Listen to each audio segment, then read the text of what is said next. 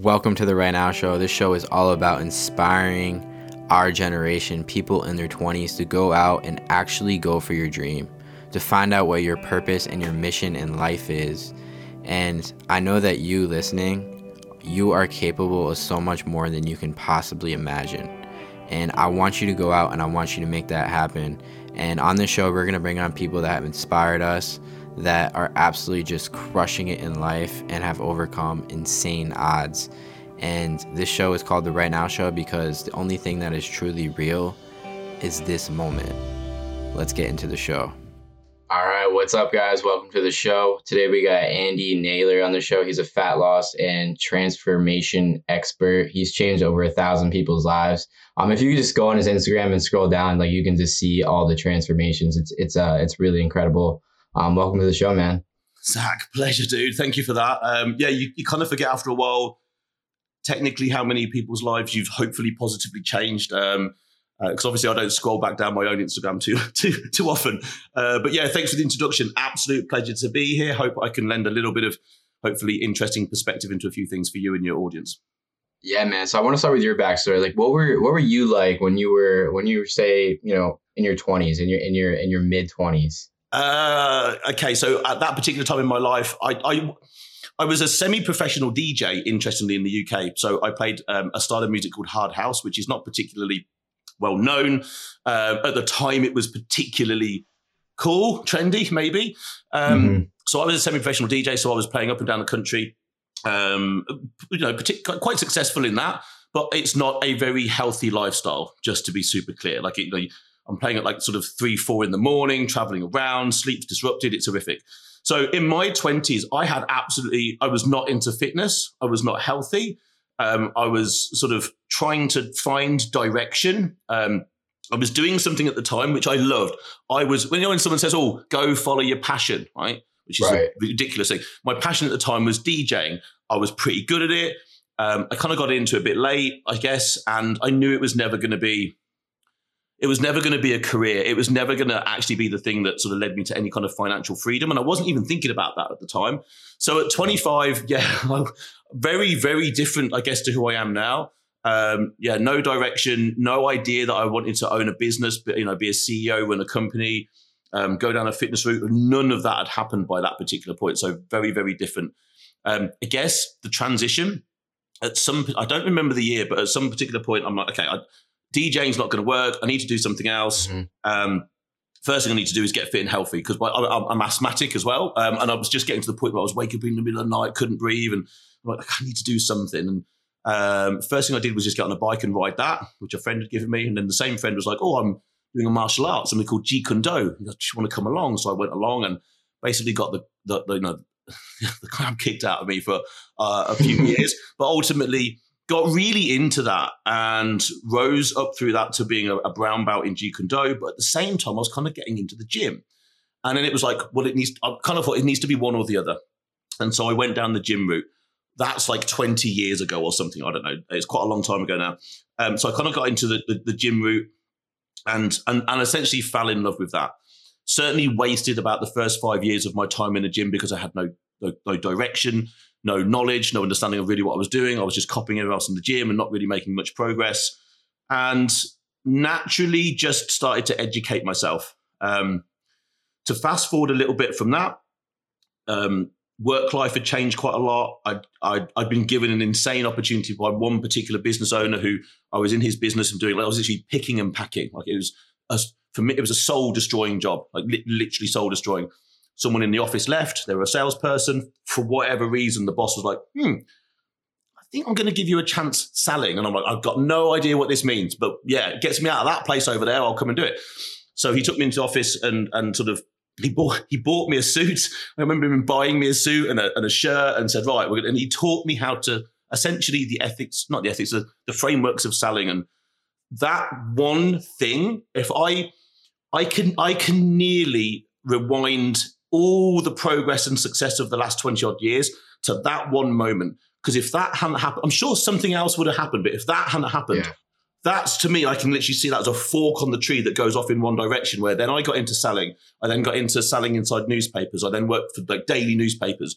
I then worked my way up through that, managing teams, became a whole newspaper, like a daily newspaper floor sales manager. That's 24 people. Became pretty good at that. Then my wife and I decided to open a company. She's a lifelong hairdresser, very, very good at that. We joined forces. We're like, let's open a hairdressing company. We did that. We accelerated that really quickly. We opened it in 2008. We had 2 venues. The thing was turning over like $500,000 a year. Yay. But costing $500,000 a year to run. Boo. So we're like, something's not working here. So we ended up closing that company, but that was already then the start of, let's see what else we can do on our own. And of course, the moment we shut the company, we had technically made ourselves both redundant. My wife continued to work as hairdressing. I had nothing to do. I had no clue. And she said to me, look, you seem to like the gym. Why don't you PT people? I was like, aha, and all of a sudden, now that's what's got me to this point. So it's interesting when you look back, you can kind of go exactly to where certain things happen. But I guess in terms of, from where I was at 25 to a very, very short synopsis of getting here, that's kind of what it looked like. Yeah. So yeah, back then, like, how did you find out so much about fitness? Like back then, were you just reading books? Did you have some mentors, coaches, stuff like that? So at the beginning, I had no particular mentors. I took it upon myself to educate myself, as I still do now. I think it's our own responsibility to educate ourselves in whatever the thing we want to learn. Too many people come out of schooling, where you're told you have to learn. And so people come out of school and like, done with that now. I've learned everything. You know nothing when in fact, at any point through your life, I technically think you know nothing, because the more you learn, the more you realize, the less you know. That's for sure. So I just went, I guess, looking for people who I believed had good knowledge. And I guess, so this was even before, I think it was literally kind of the start of the internet, which makes me sound so old. That's really funny. But people, so to begin with, it was magazines. It was, fitness-based magazines, like probably a lot of people, I was spending a lot of time in them. And as soon as, really the internet and, quality people got on there, and then eventually podcasts, I would say technically a huge amount of my technical knowledge as a coach has come from podcasts. Because one, I'm not a great reader. I can read, but the book has to be exactly what I want at exactly that time. You don't really know until you're a bit in it, right? So a huge amount of my technical knowledge as a coach, as a fitness coach, has come from podcasts. I used to walk and do so much cardio, for getting ready for shows and things like that. I had a lot of free time. And so I would spend it just consuming as much information and knowledge from podcasts as I could. And I think that is where most of my knowledge has come from, and still is. It's just that now I tend to sort of listen to business-based podcasts a little bit more than fitness ones. But the idea is still the same. It seems to be that's how I found that I soak up the information best. Yeah. Now, did you do like a bodybuilding show or a powerlifting show or anything like that? Yeah. So at the ripe old age of 37, I did have a coach by this point. So I decided. So now I'm kind of PTing. And I decided, I need to give myself and my business credibility. So how can I do that? Well, I need to get in the best shape possible. What does that entail? Let's go and do a show. I had not a clue what was going on. So I had a coach who's has been a dear friend, I haven't spoken to for a while, but I still class as a very dear friend. And he took me through my first prep for a show. And it was a case of, look, you're either going to do one or you're not. Doing one will set you apart. And I was like, okay. And I put myself in his hands, and we had 11 weeks to get ready for a show. And it was a pure elite show. I think I was 37. And it was, so it's like a fitness modeling show rather than a bodybuilding show. And I was in, I think, Masters Men's. I forget the actual name of the category. But it was certainly it was over 35. So I remember that. And I was 37. Okay. So it was my first ever show, and I won it, which is about the most insane experience you could possibly ever imagine, because you've got no idea what you're walking into. You're scared. Scared's the wrong word. Anxious, probably. Leading up to it, tired, hungry. No idea what's really going on. And I remember they called everyone back to the front, and I was the last name to be called. In other words, I was the last person standing at the back, and sort of walked to the front, and I'd won it. And it was a very, very surreal. Like going to your first show, winning it. I then got their pro card, went on to go and do their world final at the O2 in London. About 3 weeks later. It's November by this point, so it's freezing cold. It was a challenge. So that was my first show. I then decided, this is pretty good. I seem to have done quite well. I'm going to disappear now for a year and a half and try and put on as much muscle as possible, which is exactly what I did. And somewhere between 37 and 39, I think it was like 14 months, I went and seriously tried to put on as much muscle as I could and put on a fair amount, and then went to do another prep for another show called the PCA, which is possibly one of the highest level federations in the UK. And I was going to do men's physique, so like the board short category, which is quite ironic because my legs are my best body part, but I'm not big enough to compete with other people in bodybuilding. So I went to do a British qualifier, won that, and that's easily the best shape I've ever been in. It was the most muscular. It was by far, I was near on fatless by that point, and would have got to the British final, but I had to pull out due to stomach issues. So issues with digestion and acid reflux and water, all sorts of bits and pieces cascaded over themselves. And I was like, okay, I need to pull back out of this. And that was the last time I competed. So that would have been quite a while ago. Decided then I was going to go off and do it again. I was actually going to go off and compete in classic physique because I put on so much more muscle. My legs were a good body part, but decided the business took priority. At that point, I'm like, okay, we're an international business. We've got 28 people in the company. My focus needs to be on that. I can go off and do a photo shoot, which I'm probably going to do, which isn't obviously the level of having to compete. But the one thing I would say about competing for anyone considering it is competing and getting a little plastic trophy or a little whatever trophy is great. It's not the reason. It's the lessons you learn about yourself upon the journey. Right. The things that I learned while prepping for a show about what I was capable of, the suffering I was capable of enduring, the lengths I would go to, the amount of times I could say no, or, the amount of time and effort and energy that's put into a prep is ridiculous. For the reward, it's ridiculous. But you then take what you're capable of, and then I just put it into other areas of my life, and they level up fast. So if there's people out there listening and thinking, I'm kind of pretty good, I'm kind of into fitness, I kind of think I want to do a show. There's so many shows now. They're all over the place. They're very accessible, lots of different categories. Do it for the right reasons if you're going to do it, but the lessons that you can pull back out of that and then apply to the rest of your life, that's the reason. That's the main thing I take. Yeah, I've got my trophies. Yeah, I've got stage pictures and so on and so forth. But the lessons I learned of what I was capable of, that's what stayed with me for sure. Yeah, it's really about that journey, that mountain that you're climbing, right? Now, what is the process like when you go into like prep for this competition? Like, what is prep like? I know it's crazy. It's drooling. You have to get dehydrated and all that kind of stuff. Like, what's that like? So there's phases to it, I guess. So I started the prep for the last show about 16 weeks out. And I've prepped other people for shows, well, way more than I've done shows myself, and had people win other shows more than I won my own. But the goal is prep further out than you think you need to, but you should be in the right place to start. So in other words, physically ready, emotionally ready, financially ready, like ready on every level possible. As many ducks as possible should be in the row, because if they're not, that you'll get found out as you go through it. So ultimately, it's pretty simple. The goal is this: maintain as much muscle as possible, drop as much fat as possible. Essentially, that's the goal, right? Mm-hmm. Now, the way in which we go about that is you should start a prep with as many calories in as you can. So obviously we're finishing a bulking or massing phase, or maybe a maintaining phase, and calories should be high. Output should be relatively low. Training volume should be, I'd say, medium at that point. And all we're doing over time is slowly reducing calories coming in, slowly increasing expenditure, and monitoring recovery and volume of training to make sure that we keep as much muscle mass as possible.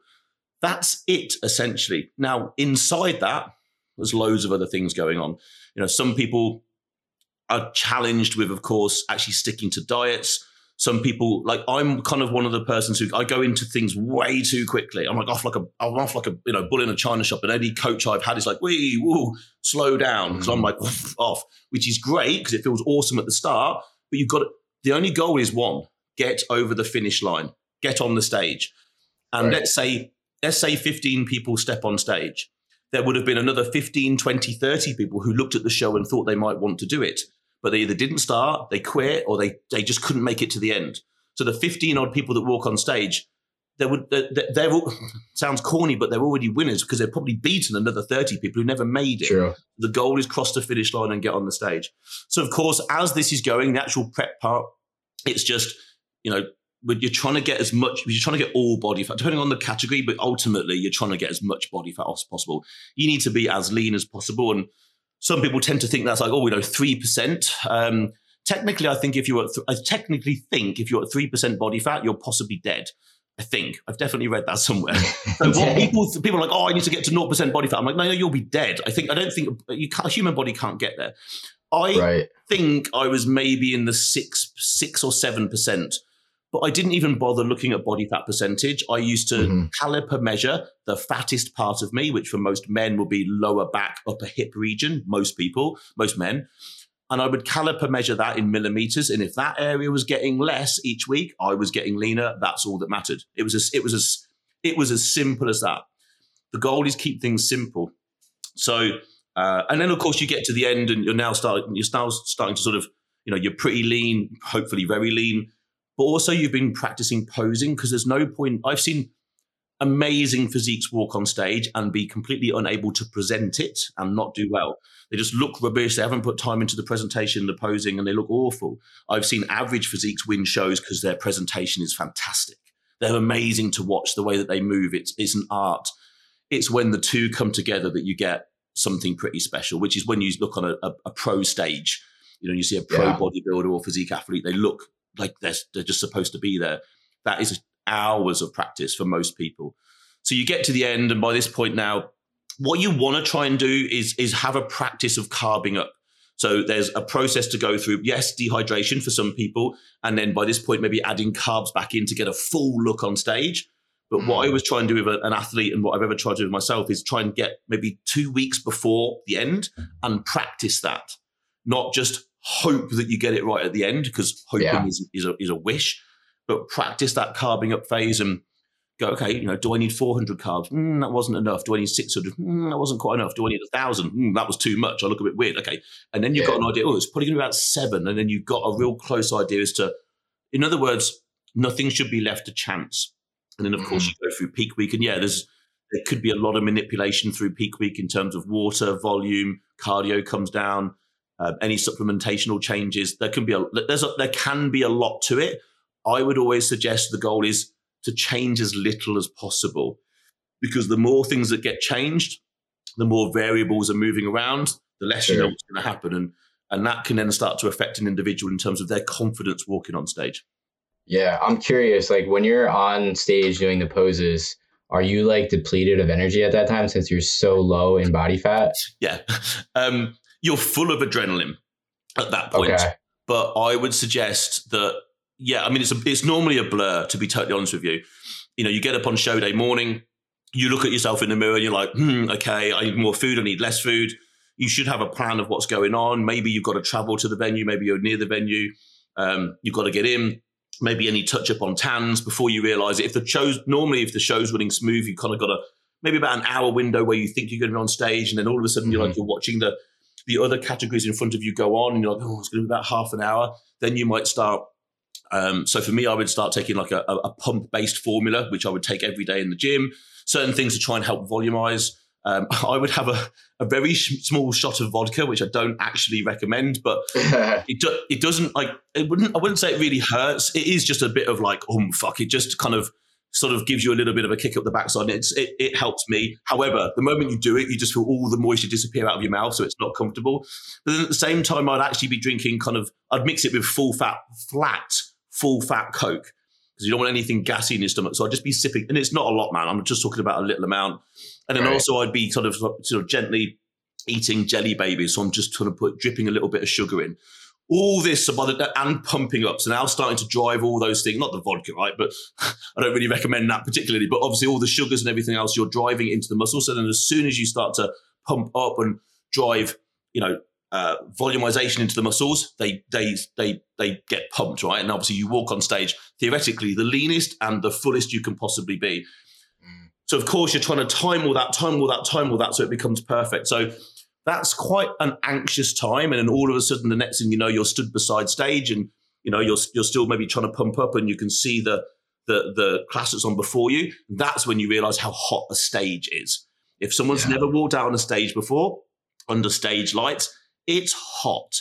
And you can't see a lot. So you walk out and basically blinded by everything that's in front of you. So it's quite I've been on a few stages and with DJing, standing in front of people, but it's quite disorientating walking out on the stage, knowing there's about 2,500 people out there watching you and 6 that you're trying to really impress. But it is disorientating because you can't see anyone. You can hear people cheering, and are they cheering for you? Are they cheering for someone else? Does it even matter? And then all of a sudden it's done. And hopefully you've done well. And then off the back of the stage you go. And if you've done well, it's like obviously it's like euphoria for a little while, because it's like you've just put 16 weeks of your life into this. And there is more chance of not doing well than doing well, technically. Only one person's going to win. So most people are going to walk away disappointed. I walked away far more happy than I didn't, if that makes sense. I won more shows than I didn't, so I'm very lucky for that. But I haven't really walked away particularly disappointed. I think if I'd have carried on, that would have happened at some point. But it can be quite a nervy, anxious moment.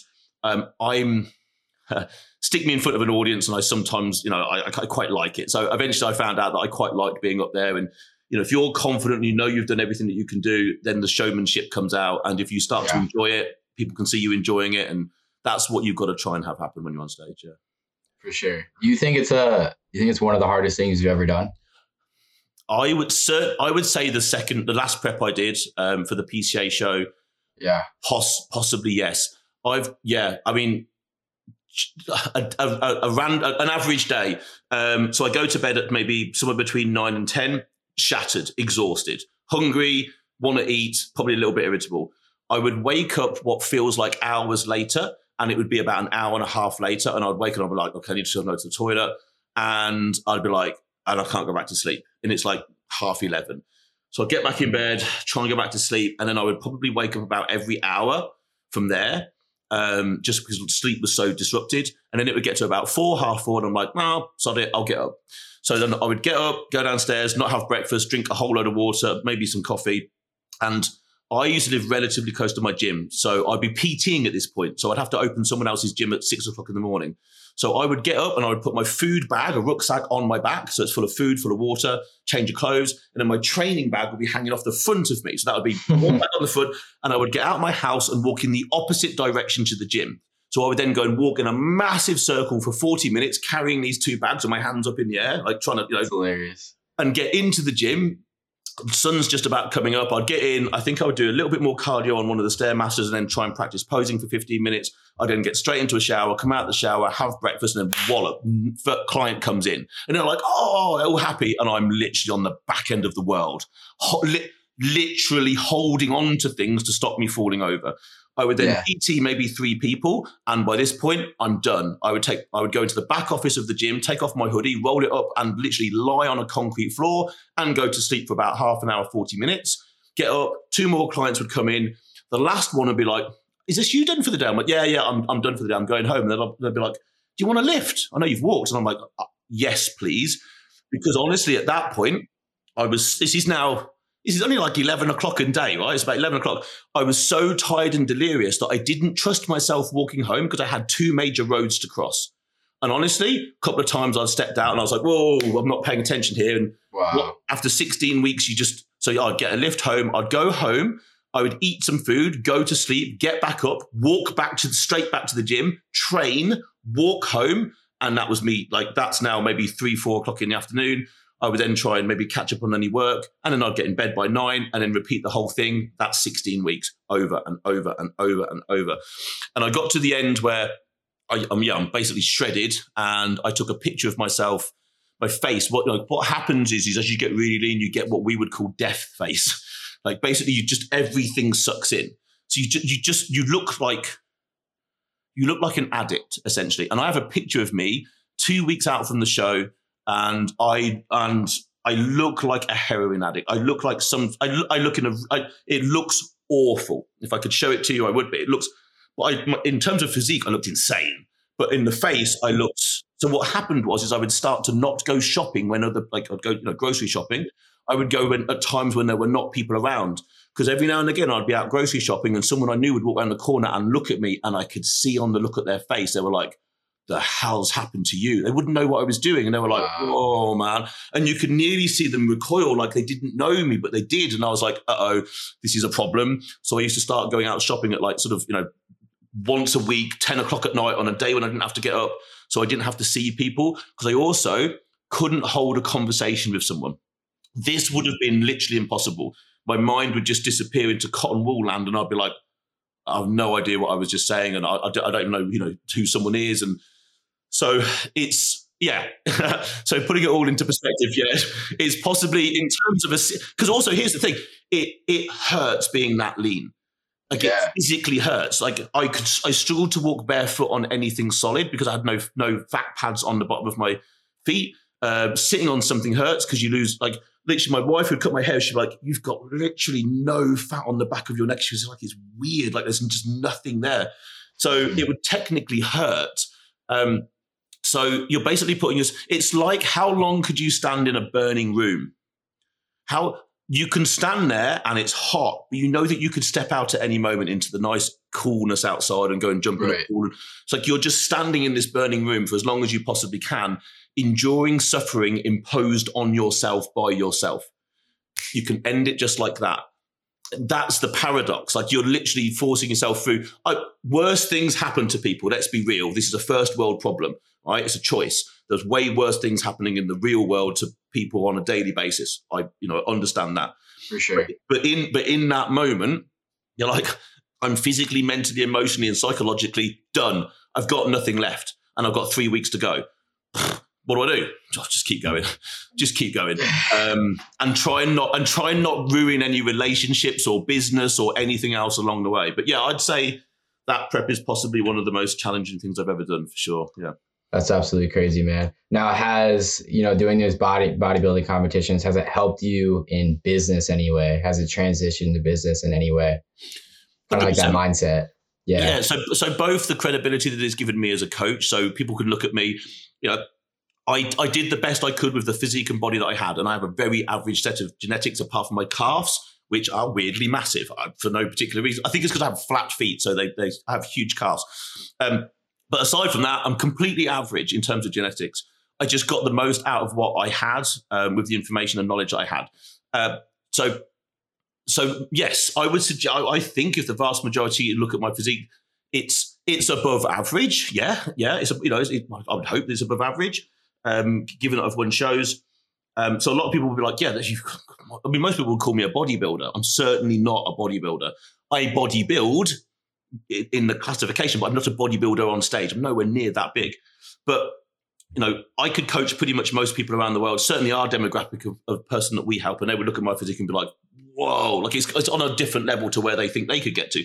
So it's inspiring, sometimes even off-putting, but it's certainly helped me. It's also, I've put myself through it. I know what it takes to get to a point. So no one can BS me. Oh, this is too hard. I'm like, no, it's not. No, it's not. You can do this because I can do this, and there's nothing different for me about you. So it's helped me in terms of that. But then also, in terms of the mindset and growing the business, it's helped on multiple levels. Also when I bring in team members and coaches, they can look at maybe the things that I've achieved, and maybe that helps inspire them. Maybe that helps drive them as individuals, and also helps them have credibility in what we're trying to build together in terms of the company. I think the mindset in terms of there are lessons to be drawn and learned from just having a great physique, consistency, discipline, habits, daily behaviors.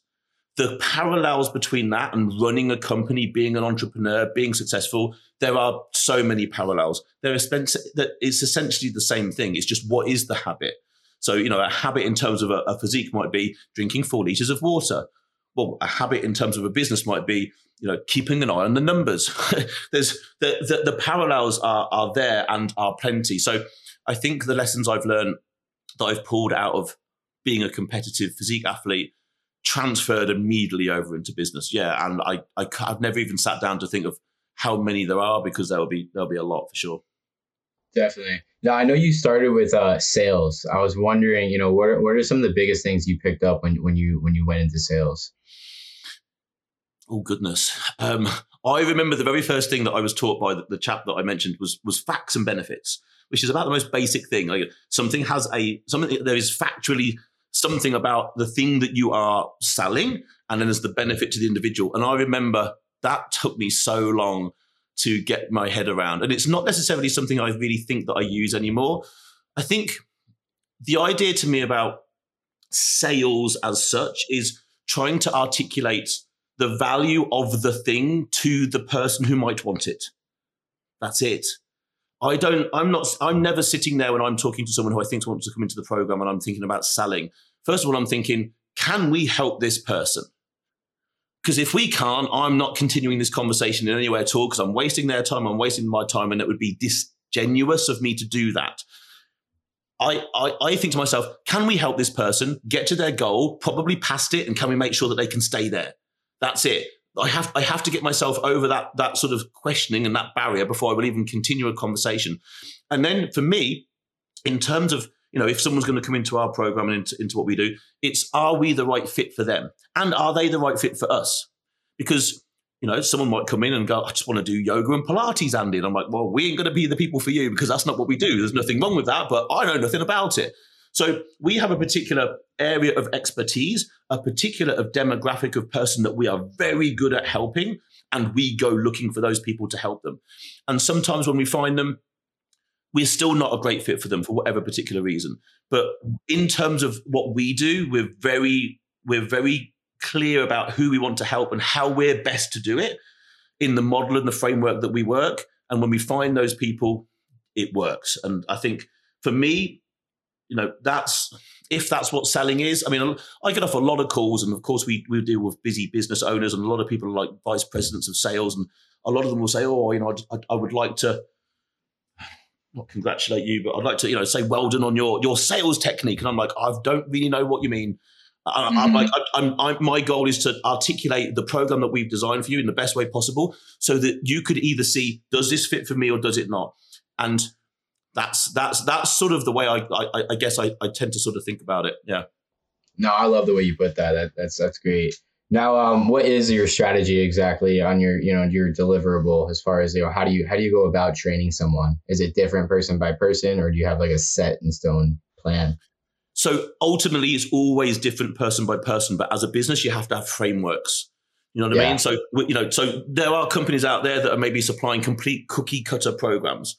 Now, and everyone's like, that's a massive problem. Depends who you're selling it to, and depends who you're providing it to, and whether that does fit them. For the person that we work with, everything is custom, but it's built off the back of a framework, because as a business, we have to have frameworks. We have to have, certain things are like, okay, so this person, we've got option A, B, C, and D. This person fits option A, for example, but it's option A with these tweaks at the bottom of it. So that's, and what could those options be? Well, let's say someone can only train twice a week, 3 times a week, 4 times a week, or 5 times a week. That's different options, different buckets where the person falls into. Someone who's training twice a week, we will use our twice a week framework, and then of course manipulate that and customize that into a way that fits the individual. Maybe they can't press above their head, shoulder problems. So automatically we take our framework, we remove all those things from it and put things in that are suitable. So the whole thing will always end up being custom. And of course, same with food, probably more so with food. So our process is again as streamlined as possible. When someone comes in, we want information. So we will draw out as much information in terms of a new client questionnaire and a very detailed onboarding process to bring someone into our world as seamlessly as possible for them, right? As painlessly as possible for them. But there's information that we have to have so that when we're building out a plan, and that's a plan of training, a plan of nutrition, a plan of maybe supplementational protocols, maybe not, a plan of accountability protocols, making sure that we understand their travel, their family, the things they like to do, what they don't like to do, how many days can they train, how much time can they put into it, like what is the goal? We take all that into consideration, and then we just build out from that. And the interesting thing is quite often they might look quite similar. What the interesting thing is many people are like, I'm a complete individual. Yes, you are a complete individual. But there's also, they might be the very same as 5 other complete individuals that we're already working with. Because there's only There's only so many ways to go around creating an amazing training structure. There's only so many amazing or viable movements to do. You know, I could come up with 1,000 ways to do a certain thing. 5 of them might be worth doing, you know? And so a training plan from one person to another can look very similar. How we deliver it and how we get them to perform it is going to be very different because of the level of skill the individual has. So, the whole thing's completely custom, but, built off the back of battle-tested frameworks, I suppose is the best way to put it. Yeah, sure. Now, how important is diet, compared to exercise? Is diet way more important? What's your take on that? This is a good question because we've all heard, it's all 80% nutrition, right? Now, if the goal was just weight loss, that probably rings true. Basically, stop eating and someone will lose weight, but they're going to end up with a rubbish physique and rubbish health overall. I just tend to think it's 50-50, and people can argue with me all they like. I'm not saying I'm right, I'm not saying I'm wrong, but here's the thing. The training is the stimulus to tell the body to change, not really the food. The food is there to support the stimulus. A body changes to an imposed demand. Dieting is an imposed demand. Caloric restriction is an imposed demand. But what say we then go, how about we try and make sure we maintain our muscle mass as well? So therefore, training is the only thing that will maintain muscle mass. Walking won't, running won't, lifting weights and putting tension through a muscle, which essentially is sending that adaptation signal to the body. I need this muscle.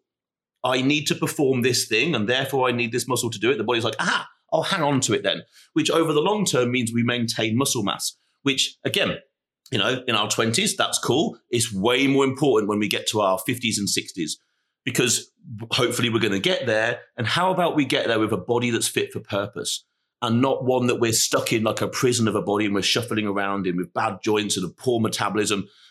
The things that are done in your 20s, I remember being 20, I didn't give 2 shakes about thinking about that. Here I am 44, halfway there, and I am thinking about that. And all the people that we help are very much like, I'm very successful. I've got a lovely family. I'm going to be retiring in 10 years, and I'm concerned I won't be able to do anything with my time because I haven't been doing anything for the last 20 years. So I would say that training is a dramatically important part. And the problem with training is most people go to a gym, watch other people and copy what they do. So technically that means the quality of training around the world is dire. Like on a technical level, it's awful. People are going into a gym and lifting weights and using machines, and they think that's the goal. It's not. That's what people need. That's what we need to do. But the goal is challenge muscles. We're going to use weights and we're going to use machines to do it, but that's not the goal. That's the vehicle to the goal. Challenge muscles. Build and maintain muscle. That can only be done by training. The nutrition is what allows us to go off and do it and recover from it. Yeah, I got a good one for you. If you could only pick 4 exercises that you could do for the rest of your life, what would they be? Oh, man. Okay, that's a showstopper. Goodness. So, my logical brain goes this way. So we only really push and pull stuff. So 4. Okay. So some of these are going to be things that I probably wouldn't do, actually, because I have a herniated disc in my back. So there's some movements that I wouldn't possibly do. So we need a big leg movement. Now, I would go with something like a leg press or a hack squat. But if I had no herniated disc, I would pick a normal squat, probably. Okay, so a normal squat pattern of some sort. Personally, I would probably pick leg press. That's kind of legs kind of sorted. Right, 3 more. So now we need something that would be a back-based movement. So we can either pull something down, right, or we can pull something towards us, or we can use, depends on what we've got available to us, something that would allow us a larger range of movement to be able to work the lat and the back muscles across goodness, that's really, really difficult to pick one. It needs to be either a pull down or a row of some description. Something that angles across the two would be beneficial. Okay, that's back. Chest. Some sort of converging chest press of some sort. It would be a machine for me, probably over a dumbbell, and it would be something that converges, so brings the hands together, so technically contracts the pec as hard as possible. I'm running out, aren't I? I've done nothing arms at all so far. And then probably Oh my goodness. Oh man, this is really hard. 4. Oh, so 4 would be a bit of a wild card. It either needs to be something that's technically a body part. I tell you what, 4 would be something hip hinging, because so hip hinging would be like an RDL, or could be a deadlift would be a really good option. Again, I naturally steer away from it because of my back. Something hip hinging so that we're using our posterior chain. I would put a deadlift, yes, depending on how well someone performs the pattern, or an RDL or stiff leg deadlift. Why? Because over the long term, on a posture level, so because both of us are sitting here in chairs. It's like the worst place we could sit. So I would then say something hip hinging, because it's probably for health, for kind of health and good glutes. That's a really difficult question. It's like saying, what is your favorite record ever? It's like, depends what mood I'm in, right? Yeah. It's impossible. Good question, man. You put me on the spot. Yeah. Is there any exercises that you think people should just stay away from? Hundreds. Yes. First of all, whether it suits them as an individual or not, and suits their goal. There are only so many really good movement patterns. There are only really so many worthwhile movement patterns, and then there are a whole bunch of stuff that people have just created off the back of that. So technically, we're either pushing something away from us, pulling it towards us. They're the two biggest movements we have, if you really think about it. There are rotational things as well. But people then start to create variations on these themes. And that's great, because that's led us into some really awesome places. But it's also led us down some roads where it's like, you look at someone in a gym, and I'm like, I don't know why they're doing that. Now, they might be doing it because they're overcoming an injury, or they've got a particular thing going on. So I don't assume anything when I'm watching someone. But sometimes I'll watch someone and think, wow, I don't know if they know what they're doing, but that's clever as heck, man. Like that, I can see what they're doing. And that happens loads, and I love it. And sometimes I watch someone, I'm like, more often than not, and I'm like, I do not know what they're trying to achieve with that. And I don't mean that disrespectfully in any way at all, but I'm like, I don't know. And it could be the way they're performing it, or quite frankly, it could just be the thing that they're doing. So the list of things that I would tell people not to do is far larger than the list of things I would tell people to do, for sure. What's your opinion on bench press? Because I know that's it's really tough on the shoulders. I have nearly torn my pec badly twice bench pressing. So here's my view on bench. If you want to build a great chest, bench press is not the way to do it, in my opinion. It's horrific for it. If any guy that you could ever walk up to who's torn their pec, the 90% of them have done it on a bench press, because that's where I nearly did mine. It is not the best mass builder for the chest. It's the most risky. I don't care whether someone says, well, it worked for Arnold. Well, yeah, you're not Arnold. So that argument's null and void. There are far better ways. And again, interestingly, a lot of people will say, what goals have you got? And they're like, I want to do 225 on the bench. And I'm like, but you want to lose 40 pounds of fat? And they're like, yeah. And I'm like, so what's this bench press goal? Like, it doesn't mean anything. In some societies, there is definitely I need to bench this, squat that, deadlift this. I'm like, cool. Nothing wrong with that. It's kind of just like stripes on your shoulder. I personally don't go after any weight goals particularly. I have done, but I don't go after any weight goals anymore, because technically the weight is not the thing that I'm interested in. It's the result that the weight could give me. And here's the thing, at 44 and wanting to be able to train for the next 40 years of my life, I'll get away with the least I can use. How about that? Like the goal is get the most out of the least. Now, we all want to lift up heavy stuff. Like, it's cool. Like, but when you've hurt yourself badly once, suddenly you're like, I don't know if that was really worth it. And I think so I tore my right pec. Well, I technically tore it twice.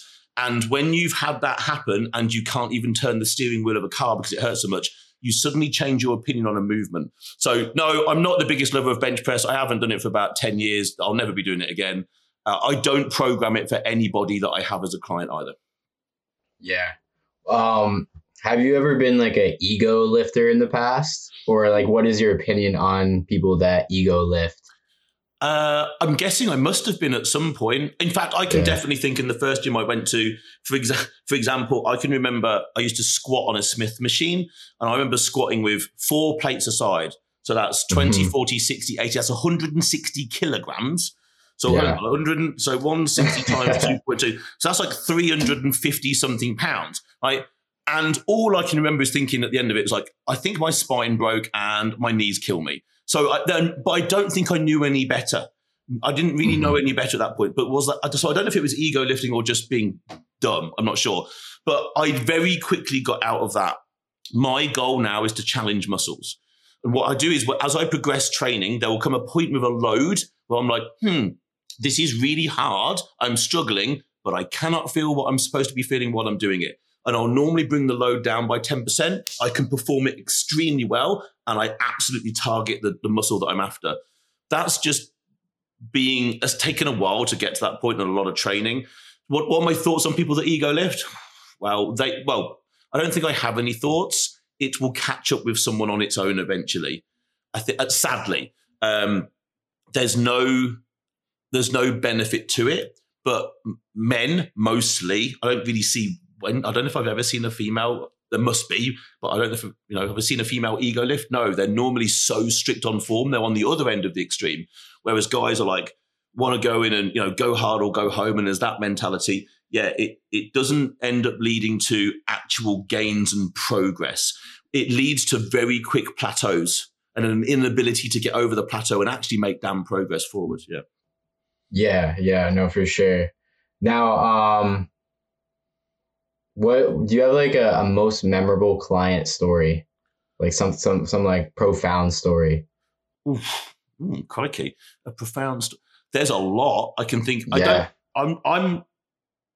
I would honestly say that no one person jumps out. I think if I was to go away maybe for a day and maybe look back through names, a name would jump out. Every client and their journey this sounds really cliche, but everyone is different. I could get nearly as much joy as a coach when a particular client suddenly says to me, oh, macros, I get it. Like for that person, that could be pivotal for them and mean everything to them. Or, I've taken someone to their very first show and they've won it. And that's clearly pivotal for them. Both of those to me could be just as enjoyable as a coach. They're obviously completely different things, but when it comes back down to the individual. If I was to think of one person, and she might hear this. So there's one particular client who came into a fat loss challenge. So I used to do one of these fat loss challenges. So she came into a fat loss challenge, did one. They were like a 14-day fat loss challenge. I think she did one. I think I then ran another one 6 months later. She came and did the second one. And she did particularly well. And at the end of the second one, decided to come on as a client. And I'm like, cool, okay. At that point, normal client had no particular expectations of what was going to happen. And she did particularly well. And it got to the point where she's like, I think you could probably do well if you did a show. And she's like, me? No. And so anyway, we started working towards a show, and it was a sort of master's bikini show. And she went from being a completely normal, I say normal, I don't know what I mean by normal, but normal person, and then going into a prep and doing her first show and absolutely slayed this prep, right? And I mean, so strict, so committed, went on to do the show, technically came second. And I know this will sound biased, but she won the show. There's no question. If you looked at and this is no disrespect to the person who did win it, but I can't remember if the person who did win it, there was a connection between that person and possibly one of the coaches. I don't know. This is the thing about physique-based shows. Like it's objective. Anyway, this particular individual won the show. This particular individual came second. But I remember as they called her name out for second, her face was like gobsmacked, like absolutely couldn't believe it. Whereas I was like, well, I thought she should have won it. Anyway, at that particular point, I remember saying, I'm looking for a coach to bring into the business. You've done really well. You get what we're doing here. I'd love you to come into the business and coach. She then became part-time at her job, a great job, paid very well. She became part-time at that job, part-time with us, then came full-time with us. That worked incredibly well. Then came the head coach of our fulfillment department and now runs the whole coaching and fulfillment department in the business. And her name is Shana. And if she listens to this, she would have known that story from the start. If there's one person that stands out, not just because she's now head coach and I speak to her every day and she works in the business, it's the progression from someone who had I don't know any particular confidence in herself and what she was capable of to now being an absolute force of nature. She's now off to do another show right now. I know she's going to do incredibly well. I think that's in September. I can't wait to see how she does. But it's that journey, that progression. If I look back over that amount of time, yeah, her journey will always stand out. Not only because how it ended was, her coming in and ultimately running the fulfillment department. So, she runs the whole department, and it's in the best hands possible. But when I think all the way back to the start to the fat loss challenges many, many, many years ago, even pre-COVID, I think possibly, I would say her journey stands out. Yeah, for sure. Yeah, definitely does stand out. Shout out to her.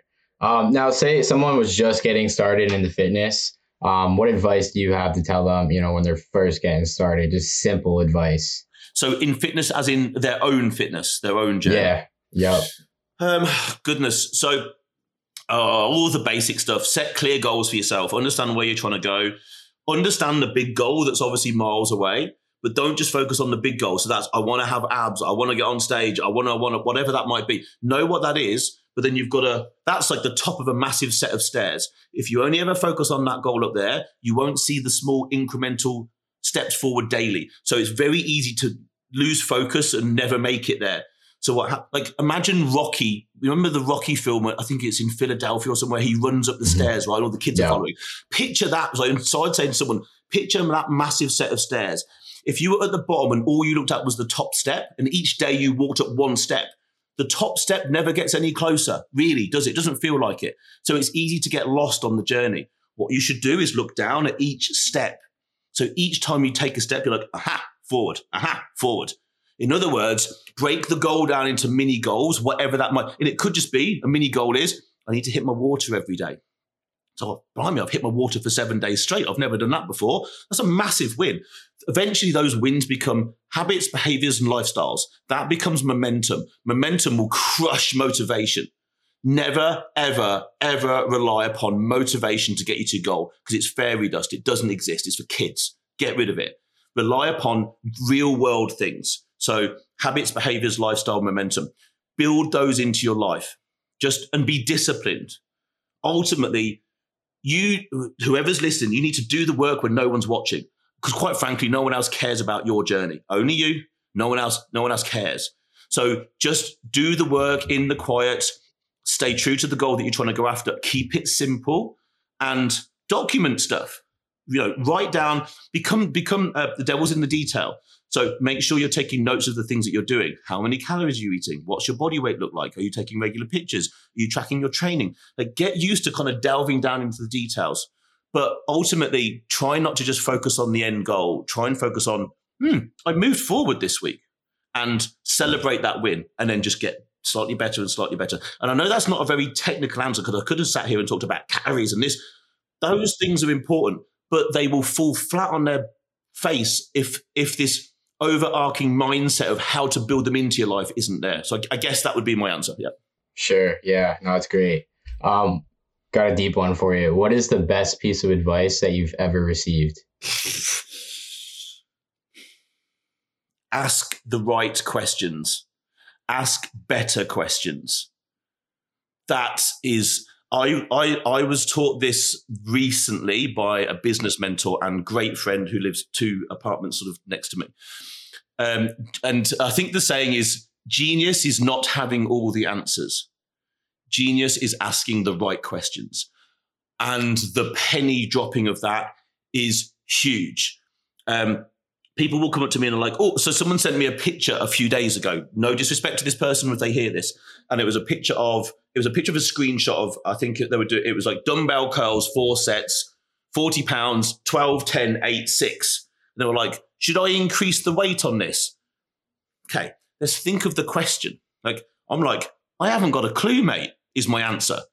Ask a rubbish question, get a rubbish answer. Now, if he'd have said, what's your perspective on this? I've been doing this for X amount of weeks. This is my goal. I'd have been like, great question. And I'd have been forced into giving a detailed answer. Whereas he's like, should I up the weight? And I'm like, I ain't got a clue, mate. And he's like, oh, I thought you were a coach. I'm like, I am. I could give you a very detailed answer. Ask me a better question. Never heard from him again. So the best, that is hands down, the best piece of advice that I try and live by every day: ask the right and better questions. You'll get better information back. Yeah, for sure. That one hit. That one definitely hit. So I like to play a game at the end of every podcast. It's called How Deep Will You Go? And basically, it's just a bunch of fun questions. You down to play? Go on then. Sweet. What has life taught you recently? Okay. So I suppose most of the lessons I've learned recently are probably business related. Nothing. Okay. So the first thing that's come to my mind is nothing's ever fixed. So, and that's probably in terms of business. I've learned recently, I guess, that nothing's ever fixed. Nothing's ever done. It's certainly in business. It's not complete, because as you grow a business, stuff breaks. And I think I've learned, and this is a hard lesson to learn, because you'll work really, really hard on a particular area of business, and then something breaks, and you're like, huh, what? Like, I thought I'd sorted that 6 months ago. So I suppose one of the biggest lessons I've learned recently, and I will now hold close, is nothing's ever fixed. Yeah, it's just always evolving. There's always a better way to doing it. Basically, always better systems and all that. Yeah. Yep. What is the most humbling experience you've ever had? Ever? God. Hang on a second. Nothing's jumping to mind, actually. And I'm not saying that hasn't happened. It will have happened many times. I'm trying to think of a pivotal moment when it's happened. I mean, okay, this isn't really an answer, but I try to put myself in circumstances where I am far from top dog. I'm the small fish in the pond. And that's kind of always humbling. So my business is successful. It's a 7-figure business. It's successful compared to what, though? Successful compared to where it was last year or whatever. So I hang around with people that basically dwarf what I do. I hang around with people that, they probably do what I do in a year, in a month. Now, I don't feel humbled by that. I feel inspired and driven, because I'm like, wow, if somebody can do that, why not me? And it's not just a monetary thing, but I suppose I think I naturally try to put myself in circumstances that are humbling, because I would far rather be there than the big fish in the pond. Because if you're the big dog at the table, you're at the wrong bloody table.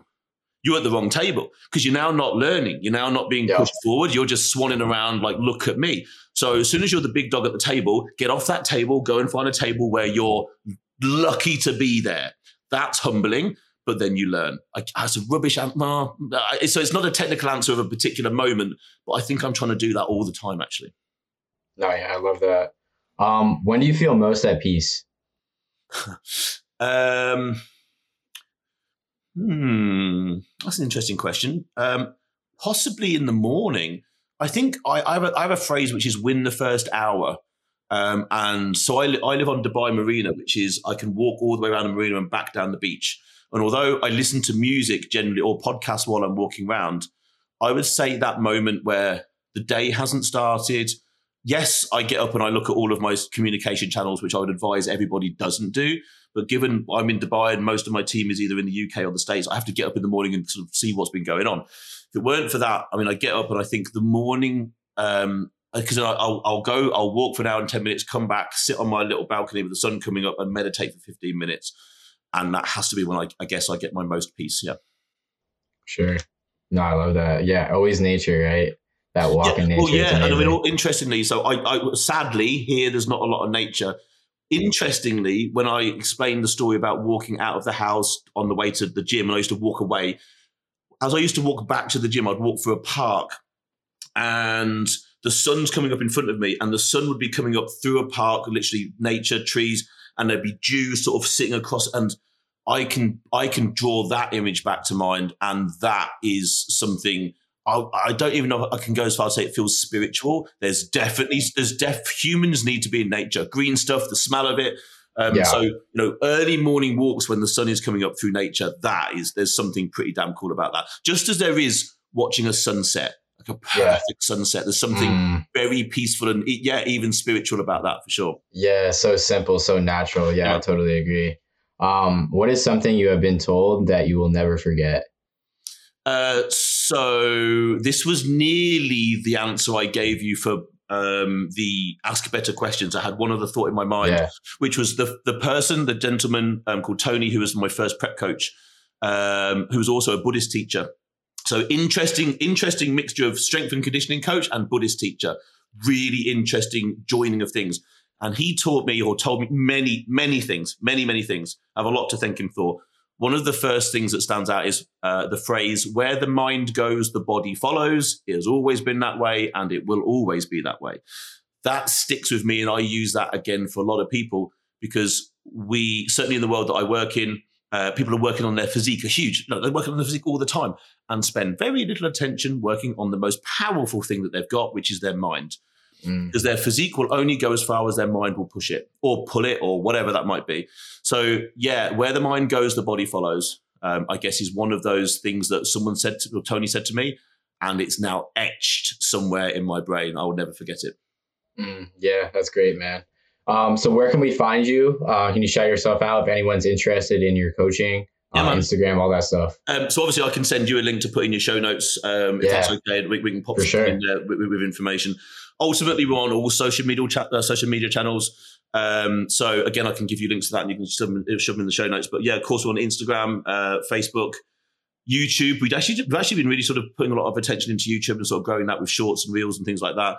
And then I do a huge amount of, on LinkedIn. So essentially either search Andy Naylor or Naylor Body Design on any of those platforms, and chances are you're going to find me. Normally hanging around the color orange. Because one, I love the color orange, and that's part of our branding. So generally, if it's me and there's an orange background, good chances are it's actually me. So you can go and find us on anywhere, and of course, we're sharing as much value and as information as we possibly can, because the goal is help people. And of course, again, if someone wants to get in contact and find out more specifically about we can help, then of course, those social media platforms have the ability to book calls with us. And again, I'll send you something so you can put that in your show notes. But yeah, any of the social media platforms, you can find us on by searching my name. Perfect, man. Well, thanks so much for taking the time. It's been an honor. You definitely gave us a lot of value today, man. So thank you so much. Oh, dude, pleasure's all mine. It's been great, man. And I hope that it gives a little bit of insight and a little bit of help. And absolute pleasure. Thank you so much for having me on. Yeah, man. Great getting to know you. All right, guys. Take care.